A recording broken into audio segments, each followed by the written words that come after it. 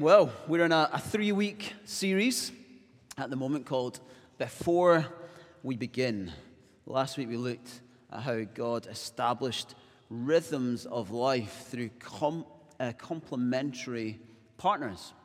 And we looked particularly at how men and women should be image-bearing together equally in His presence. And this week we're moving on to rhythms of life again, but instead of looking at these partnerships that we see in Genesis 1 and this glorious song of creation, what we're actually going to look at now is our rhythms of work and rest. Now, if I was to ask you to raise your hand if you think that you just have way too much time on your hands, that rest comes really easy to you, you feel restored all the time, then I wonder how many hands we'd see in the air. Not very many, eh? Busyness is an epidemic in our culture. Distraction is also an epidemic in our culture. Busyness keeps us from rest, and distinctions keep us from resting the way that God wants us to rest, the way that we're made to rest. Wayne Muller, in his book, Restoring the Sacred Rhythm of Rest, said this: "I have visited the large offices of wealthy donors, the crowded rooms of social service agencies, and the small houses of the poorest families. Remarkably, within the mosaic, there is a universal refrain: I am so busy. It does not seem to matter if the people I speak with are doctors or daycare workers, shopkeepers or social workers, parents or teachers, nurses or lawyers, students or therapists, community activists or cooks. Despite their good hearts and equally good intentions, their work in the world rarely feels light, pleasant, or healing. Instead, as it all piles endlessly upon itself, the whole experience of being alive begins to melt into one enormous obligation. It becomes a standard greeting everywhere: I am so busy." Can you relate to that? Sometimes we wear it like a badge of honor, don't we? That's a problem. Barna research in the UK found that only 35% of practicing Christians said they listened to, read, or engaged the Bible with the Bible more than once a week. In the US, same research organization found that the average Christian spends no more than a minute a day in prayer, while the average pastor only spends an average of 5 minutes prayer a day. The church is impoverished by biblical illiteracy and a lack of solitude with God. The church has fallen into a cultural trap around rhythms of work and rest that seriously inhibit our spiritual growth. It has put us in a position where we might think we know God, but often we don't know Him very well. I believe that if we were to take the God-given rhythms of Genesis 1 and 2 seriously in our church, our city and our nation would be transformed. I mean, that sounds radical. It's a radical statement, but I really believe it's true. Now, let me put a little health warning on this for you, okay? As I've studied for this week, and been thinking about it and praying about it, I have been torn apart. I realize I'm not doing this. I am not living according to the rhythms of life that God has given us. And I need to work out how to do that. And I imagine that most of us sitting here today will be in a similar position. Now, I'd like us to do something a little different for our Bible reading this morning. Matthew Mo, where are you? You're going to come up, and he's going to read for us. But as he reads, I'd like all of you guys to be stood together. So let's stand. And when we get to the words in red, it would be great if we could all read them together. Okay? Matthew Mo. And God said, "Let there be light," and there was light. God saw that the light was good, and he separated the light from the darkness. God called the light day, and the darkness he called night. And there was evening, and there was morning, the first day. And God said, "Let there be a vault between the waters to separate water from water." So God made the vault and separated the water under the vault from the water above it, and it was so. God called the vault sky, and there was evening, and there was morning, the second day. And God said, "Let the water under the sky be gathered to one place, and let the dry ground disappear." And it was so. And it was so. God called the dry ground land, and the gathered waters he called seas. And God saw that it was good. Then God said, "Let the land produce vegetation, seed-bearing plants, and trees in the land that bear fruit with seed in it, according to their various kinds." And it was so. The land produced vegetation, plants bearing seed according to their kinds, and trees bearing fruit with seed in it according to their kinds. And God saw that it was good. And there was evening, and there was morning, the third day. And God said, "Let there be lights in the vault of the sky to separate the day from the night, and let them serve as signs to mark sacred times and days and years. And let them be lights in the vault of the sky to give light on the earth." And it was so. God made two great lights, the greater light to govern the day, and the lesser light to govern the night. He also made the stars. God set them in the vault of the sky to give light on the earth, to govern the day and the night, and to separate light from darkness. And God saw that it was good. And there was evening, and there was morning, the fourth day. And God said, "Let the water teem with living creatures, and let birds fly above the earth across the vault of the sky."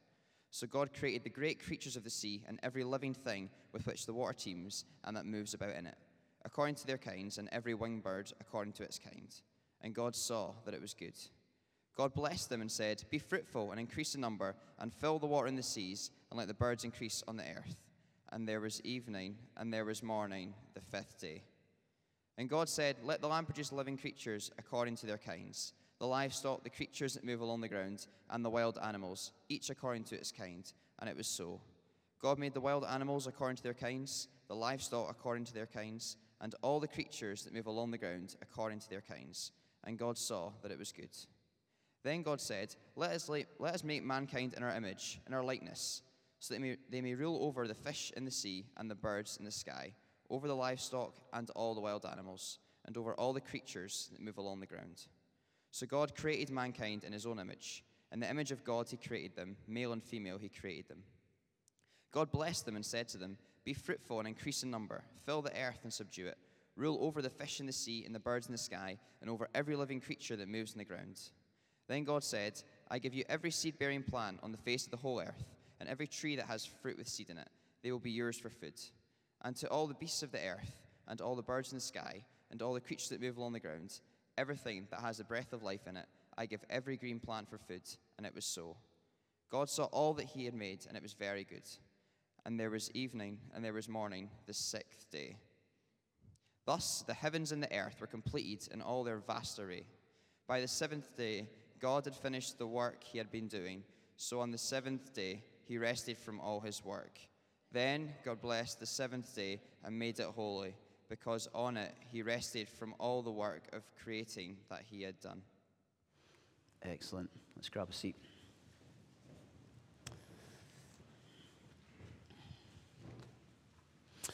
Father God, help us to see this incredible song of yours over creation and to work out our rhythms as we look to be image bearers of you. Help us, Lord, we pray, to see more of you in the way that we live, to display more of you in the way that we live. Help us to live with you in everything that we do, and for your glory. Amen. The first thing I want us to look at is that this is a song of work. Rhythms of work and rest are built in to the foundations of the creation of the world and into God's people through these 5 opening books. Now, with this opening book, Genesis, we look at it as one book, but actually it's part of something called the Pentateuch, 5 books. You've got Genesis, Exodus, Leviticus, Deuteronomy, and Numbers, and all of them make up this one book that Moses wrote. Okay? So actually he's introducing us to the whole story through the establishment of his people, which we know in the bigger story leads to Jesus and ultimately our salvation in him and the renewal of all things in the new creation. It's like, Bible summed up in its shortest form ever. But that is what is going on here, okay? So that's what he's doing. He's introducing us to the whole story, to this great big story of all creation of all time. And he gives us, right here at the beginning, days, weeks, Sabbaths, seasons, moon cycles, festivals as we get further into the Pentateuch, times of fasting, and times of feasting. Work and rest are God-given. Now, work is hard, should be, but before we get to why it's hard, in Genesis 3, we have to recognize that it is also in the making of things that are very good and very good in creation, in Genesis 1 and 2. In our busy and hurried lives, we can make a serious error here. We assume that our busyness means we work hard or work well. I don't think we do very often. When I look back at how I worked at university, I see two polar opposites. My undergrad, I worked as little as possible. It was all about play. It was totally self-indulgent. I'm at uni to have a good time. Right? Some of you will recognize that. And so therefore, I'm going to do as little as I can, knowing what I need to do to pass, do that, and then go and have a good time. Go and enjoy myself. Be with friends, play as much rugby as I can, meet as many people as I can. That's kind of how I did it. When I got to my master's degree, it was totally self-indulgent as well, but it was the opposite of what I'd done in my undergrad degree. What I did was I decided that I was going to get a distinction. And so I worked as hard as I most possibly could, to the detriment of my friendships and the rhythms of my life. It was also self-indulgent. Now I'm trying to learn to do neither of those things, but work to the song of God, not me. Some of you think that being a church employee, that's the Lord's work. That's the real work of God. And everyone else, they're just doing secular work and getting by, making sure they get enough money in the bank account every month. That is nonsense. And I'm hoping Genesis 1 and 2 will help you see just how unbiblical that is. Unless you're doing something illegal or you're doing something that's unjust, it's not good for other people, then your contribution of work, whatever that is an image-bearing, God-glorifying exercise. And I'm not just talking about the kind of work that you get paid for, okay? Let's just clear that up. So some of you might be stay-at-home mums.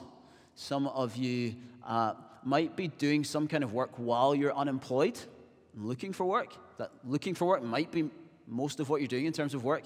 So there's all kinds of things that we would regard as work. There are also things that I think that in home life are also work. And we need to recognize them as that, okay? And so I'm talking about all kinds of work, and that work is God-glorifying in nature. God gives Adam and Eve responsibilities. They were gardeners, landscapers, priests, farmers, vets, poets, and taxonomers. Do you know what a taxonomer is? I had to look it up. They name plants and animals. And it's right here in the beginning before the fall. They weren't just lying around sunbathing, just kind of tossing apples into the air and having a look at the lovely flowers as they bathe in the glorious sunshine. I imagine it rained. There was a lot of vegetation. They were workers of the Lord in this garden temple of the Lord, where God dwelled with his people. And as Jesus followers, we are looking to that image-bearing, God-glorifying work.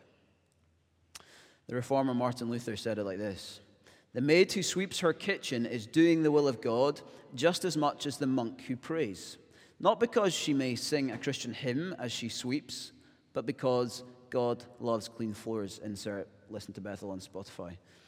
The Christian shoemaker does his Christian duty not by putting little crosses on the shoes or wearing one of those gross WWJD bracelets, but by making good shoes, because God is interested in good craftsmanship. Through God's rhythms of work and rest, we are supposed to make the connection between God the Creator and us making our little contribution as image bearers of Him. Now, as difficult as it might be to consider that my previous job as a Tesco loans advisor is in some way bearing the image of God as I work, that is the way that we're supposed to look at it. So as we look at our work, we must try and lift our heads from the drudgery and from the frustration of work and see its purpose, to join with God's song of creation through it. Paul wrote this to the church in Colossae. He's actually writing to slaves, so keep that in mind as well. "Whatever you do, work at it with all your heart, as working for the Lord, not for human masters, since you know that you will receive an inheritance from the Lord as a reward. It is the Lord Christ you are serving." To reflect the good work of creation doesn't involve scrolling Facebook as you go. Okay, can we just tidy that one up? It means that we don't have our message apps open all the time as we work. It means that we try to be efficient with what God has given us. It means that we should try to do our very best. It means that we want to reflect the good that we see in the creation story. Notice the song is still about God. It's not about us. Work is an opportunity to image God, but the work itself doesn't become your object of worship. It doesn't become your identity to take on. Lindsay is a doctor, but that's not her identity. Her identity is image bearer. Lindsay's a mum to Annabelle and Finley, but that's not her identity. Her identity is daughter of God. The point of our work is not to discover ourselves in it. It is to see more of God and display more of God by doing it. Being a pastor, or a doctor, or a student, or a joiner, or a janitor, football player, football coach, computer programmer, mum, whatever it is to be done from the position of your identity as an image bearer of God and to the glory of God. That means it flows from God rather than you trying to prove yourself to God or to anybody else. It also means we need to stop complaining about it all the time. It's easy to complain about how busy you are, how hard work is. Next time you're tempted to moan about it, let me challenge you and me to thank God for the worship opportunity. It also means that we need to appreciate the work of others too. And there are plenty of ways that we can do that. Look around at what has been provided for you. I can be thankful to whoever made my clothes. Be thankful to the designers of Three Stripe, Adidas. Love a bit of Adidas. I can be thankful for the food that goes on my plate, whether that's the person who makes it, which I have to confess isn't usually me, and I'm sorry. I would like to be a better cook, and I'd like to do it more regularly, but Lindsay's a much better cook than me. It's easier for her to just do it, because I make a mess, all that stuff. But I can be thankful to her, but I can also be thankful to the farmers who have grown it, or wherever it's being grown, maybe in a massive warehouse somewhere in some industrial complex in Spain, I don't know. But I can be thankful to the people who have made it. I can be thankful that God has provided it through them. And I can be thankful for their hard work that's put it there. The people who have transported it to get into Lidl or wherever you shop. Hope it's Lidl. It also means that we need to recognize that work isn't about our ambition. It's not about us. And as Christians, we should be distinctive in that. And so that means when those difficult choices come along, when you might think, I'm going to have to sacrifice my own desires to be promoted or whatever it is, because I believe that I'm supposed to do this because this is the right thing, whatever that example might be. It means that in that moment, if you're already working to the glory of God and not to the glory of self and your own ambition, that decision will become a lot easier. So we see this song of work here in creation, but it is also a song of rest, and that's really where I want us to dwell for a bit. I remember so looking forward to our honeymoon. Easy, Lewis. I was exhausted from all the organization and all the hard work of preparing a wedding, which I didn't do lots of, Lindsay will remember, but it was still exhausting. Thank you, Mum and Dad.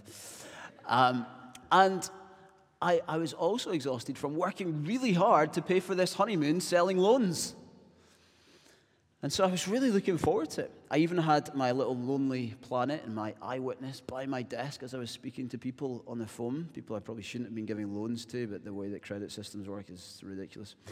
Travel guides were telling me, okay, this is going to be the best thing that you've done, and this is amazing, and can't wait for this. And so I'm getting really excited.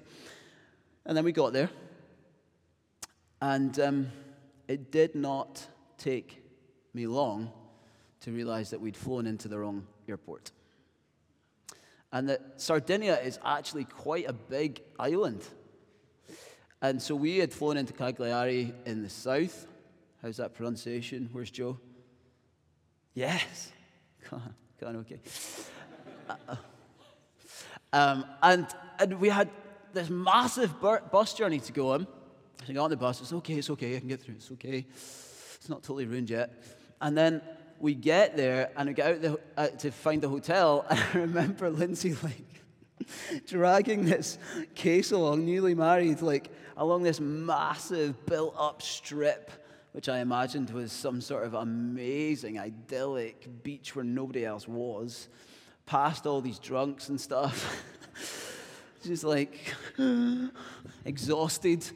And eventually we get there, and the hotel has totally ripped me off. I mean, the pool was no bigger than Annabelle's paddling pool. And it was just a bit grotty. Food wasn't great. Whole thing. Then we realized we couldn't really afford to eat in the nice restaurants. And so to be honest with you, I spent the week moaning. Why? Because I'd put my hope in this rest that I was going to get in Sardinia. I hadn't put my hope in resting in God. I wasn't working with a rhythm that meant that at the end of work, in different seasons, whether that's the evening or a Sunday or a Sabbath, whenever that day is for you, that I was going to rest in God. Instead, I was going to rest in this holiday. Self-indulgence and rest are not the same thing. Rest is the beat of restoration, the restoration of God in between the pauses of work. To truly rest is to rest in God. When we don't rest in God, we suffer. We need to know these words: be still and know that I am God. Notice the song's refrain. You read it out. There was evening and there was morning. Stopping your work in the evening as a spiritual practice if you can. Now, here's what I want to say about this before we go on any further, because some of you are about to switch off. You're like, well, I work shifts. How does this work for me? Well, you have to get creative, okay? Because we live in a context where we have electric lighting and 24-hour care is required and all these sorts of things. So we live in communities in such a way that we cannot help but some of us work through the night and work long shifts and all these kinds of things. So we have to get creative about when we rest, okay? So when you hear me talking, I want you to try and translate that to your life and think, how would I apply that? I can't apply that for everyone right here, right now, okay? So you're going to have to do a bit of work, okay? Okay, so it's worship. And the same is true of going to sleep. So stopping in the evening is worship, and the same is true of going to sleep. It says, I trust in God who constructed the song, who constructed the world in such a way that the morning will come and the evening will come. The sun will rise and the sun will set. So before we even get to Sabbath, we need to recognize that there is actually rest built into daily rhythms too. So for me, I think that what that means is that we need to be looking at working 2 out of 3, probably in that 6 days. 2 out of 3 in that 6 days. So 2 out of 3, I should explain what I mean by 2 out of 3. Morning, afternoon, evening. 2 of those 3. Okay? Morning, afternoon, evening, if you can. So again, you might have a really long shift. Lindsay's worked kind of 2 weeks of 12-hour shifts at a time. Becky, you're the same. Others in the medical profession are the same. You guys need to work this out around those crazy shifts. There's a brilliant Bible teacher from the States called Jen Wilkin, and she says this: image-bearing means becoming fully human, not becoming divine. It means reflecting as a limited being the perfections of a limitless God. What she means by that is that we aren't our own gods. And we shouldn't try to live as if we are, constantly trying to perfect our work as if our lives depended on it. Instead, as a spiritual practice, we stop. We stop. And the reason we stop is in part to say, God, you are sovereign. You are in control. You are the one who can do all of this, and I can't. I have limitations, and I'm going to stop now. When we build in rhythms of rest, we know that we can't do it all. It's like an acceptance. I'm not going to work through the night tonight. I've got an exam tomorrow, but I'm not going to work through the night tonight because I recognize that even if I do, there is a limit to my knowledge that I can take in. And actually, the answer is probably that you worked more efficiently before you get to that point. And then there is day 7, Sabbath. Now, if you were to read chapter 2, verses 2 and 3 in Hebrew, you would read the number 7 3 times in 3 lines, and each time it's the 4th word. In other words, it's the word right in the middle of each line. It's central. It's as if the song has been sung through 6 days. Days that are good, but then, like with what we saw with the creation of humanity, there is a refrain or a bridge where the song dwells here on day 7. It isn't paired with another day, like the other days are paired, so that makes it unique. And it is to stand out on its own. 121, God blesses creation. 128, God blesses humanity. Now, you might expect God to bless those things. But here we are in chapter 2, verse 3. God blesses a day, the Sabbath, the 7th day. Each of those blessings come because God brings multiplication through those things. He brings life through those things. It is the day, Sabbath, that brings us life because we rest in the life giver. We rest in God. Without Sabbath, our work will not return to the God-given Eden-like work we see here. It will remain in a perpetual state of man-pleasing and self-exalting frustration. The importance of Sabbath is huge in Scripture. It's the fourth commandment in the Ten Commandments. Hebrews reminds us that it wasn't just for the Old Covenant. Not something we can just brush off and say, well, that was the Old Covenant. What about the New Covenant? Chapter 4, verse 9, there remains then a Sabbath rest for the people of God. For anyone who enters God's rest also rests from their works, just as God did from his. Referencing Genesis. Let us therefore make every effort to enter that rest so that no one will perish by following their example of disobedience. Sabbath and all of these rhythms bring us to Jesus. It's a Sunday school answer, and it's right. Jesus. The days, the weeks, the Sabbaths, the seasons, the moon cycles, the festivals, they're all singing a much greater song, contributing to a bigger song, a song that is about Jesus. The rhythm of God's creation cries out, there is more than our own song of work and rest.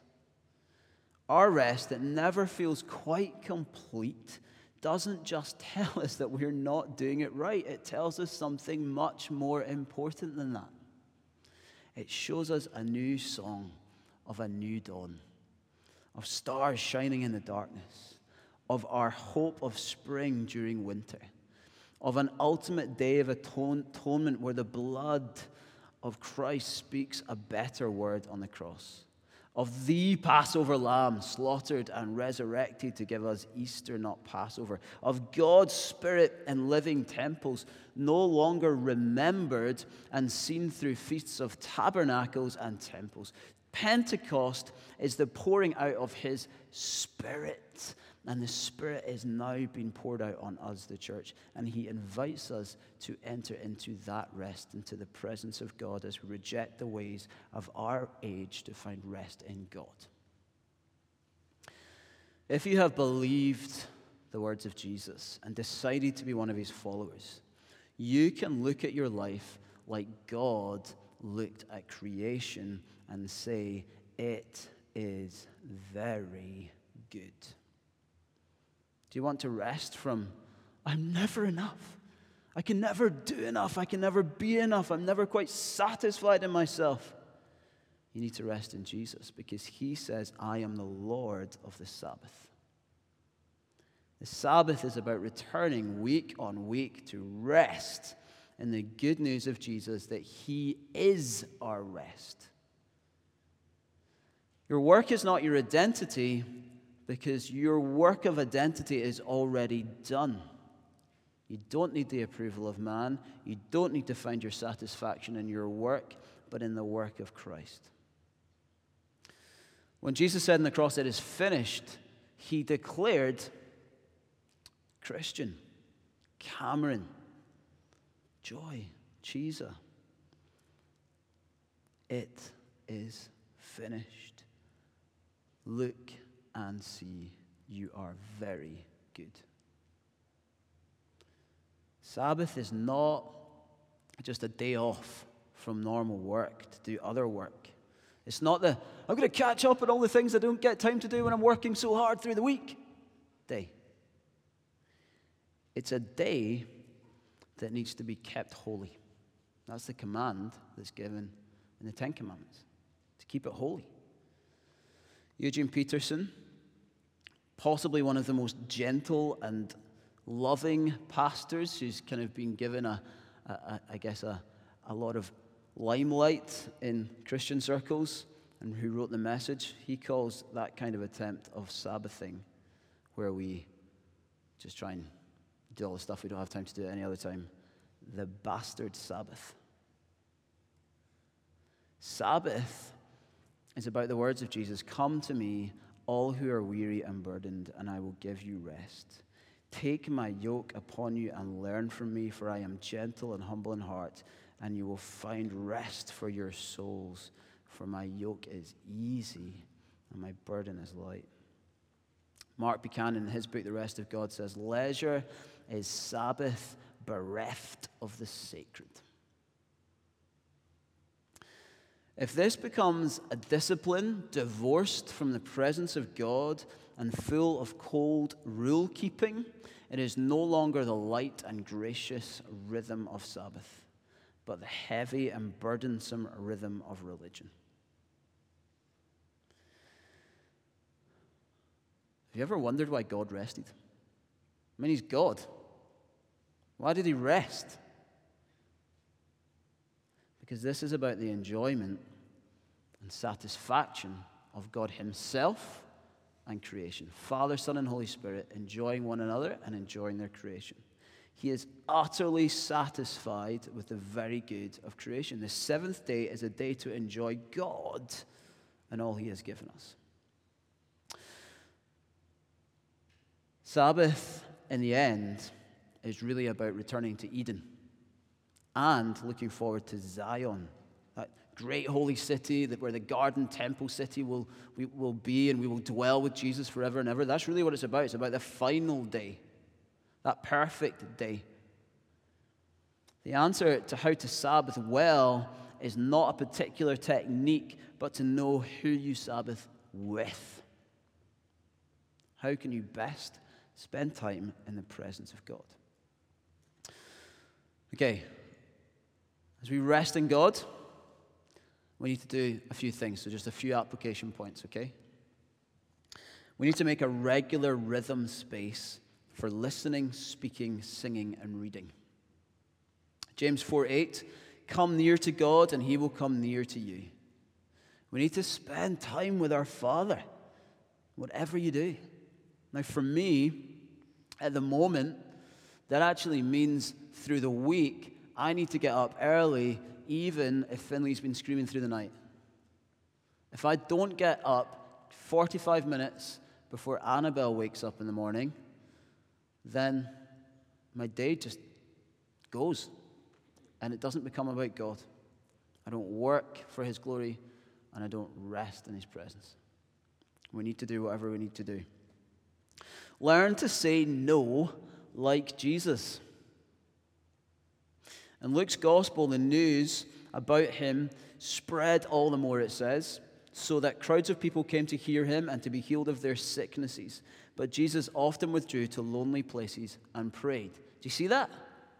People wanted healed. That's a good thing. Jesus could heal them. Shouldn't he stay and heal them? Well, he doesn't. But Jesus often withdrew to lonely places and prayed. Sometimes you have to say no, even when it's a good thing. Prioritize what makes much of God, not yourself. So try making a list of things that you want your life to be about. Now, Lindsay and I have started this exercise. Must finish that, right? And I think it's going to be really helpful. But the idea is to write down these things that you want your life to be about. And then measure it. Like, how often are we actually doing the things that we want our life to be about versus the things that really just waste our time? Then let the results speak to you and change what you need to change. Prioritize what makes much. Oh, I've just said that. Prepare for Sabbath. Prepare for Sabbath. Now, the irony is that Sabbath requires work. Ha! Prepare for it. Shop. Cook meals beforehand if you can. Pack the bags. Maybe you're going on an adventure somewhere. You want to go up north and be in the hills. Then pack your bag the night before or whenever during the week. Clean the house. If you're a clean freak, don't clean the house on Sabbath. Make sure it's clean before. Now, I know that some of these you're like, what, that's so unrealistic and you don't know my life. That's never going to happen. Well, I would argue that maybe it's never going to happen because of some of the things we've already talked about. Are you trusting the sovereignty of God day in and day out? Are you stopping? And when you stop, there's opportunity to do these things so that you can prepare for a Sabbath. Constantly remind yourself that a better rest is coming when we finally enter into the ultimate rest on the great day of Jesus' return. That's what it's about, really. Because as much as we try, and as much as we want to run into the presence of God as often as we can, there will be challenges. And we won't always manage it. But we must remember this. Our great rest has already come on us through Christ, but we will enter perfectly into his rest when he returns. And that is the glory and the wonder of what it is to follow Christ with hope. We have a song of work and a song of rest right here in the way in which God has created the universe. It's a song that helps us sing daily and weekly and yearly of the true rest we can find in Jesus. Let's run into his presence. Father God, help us to be people who rest well.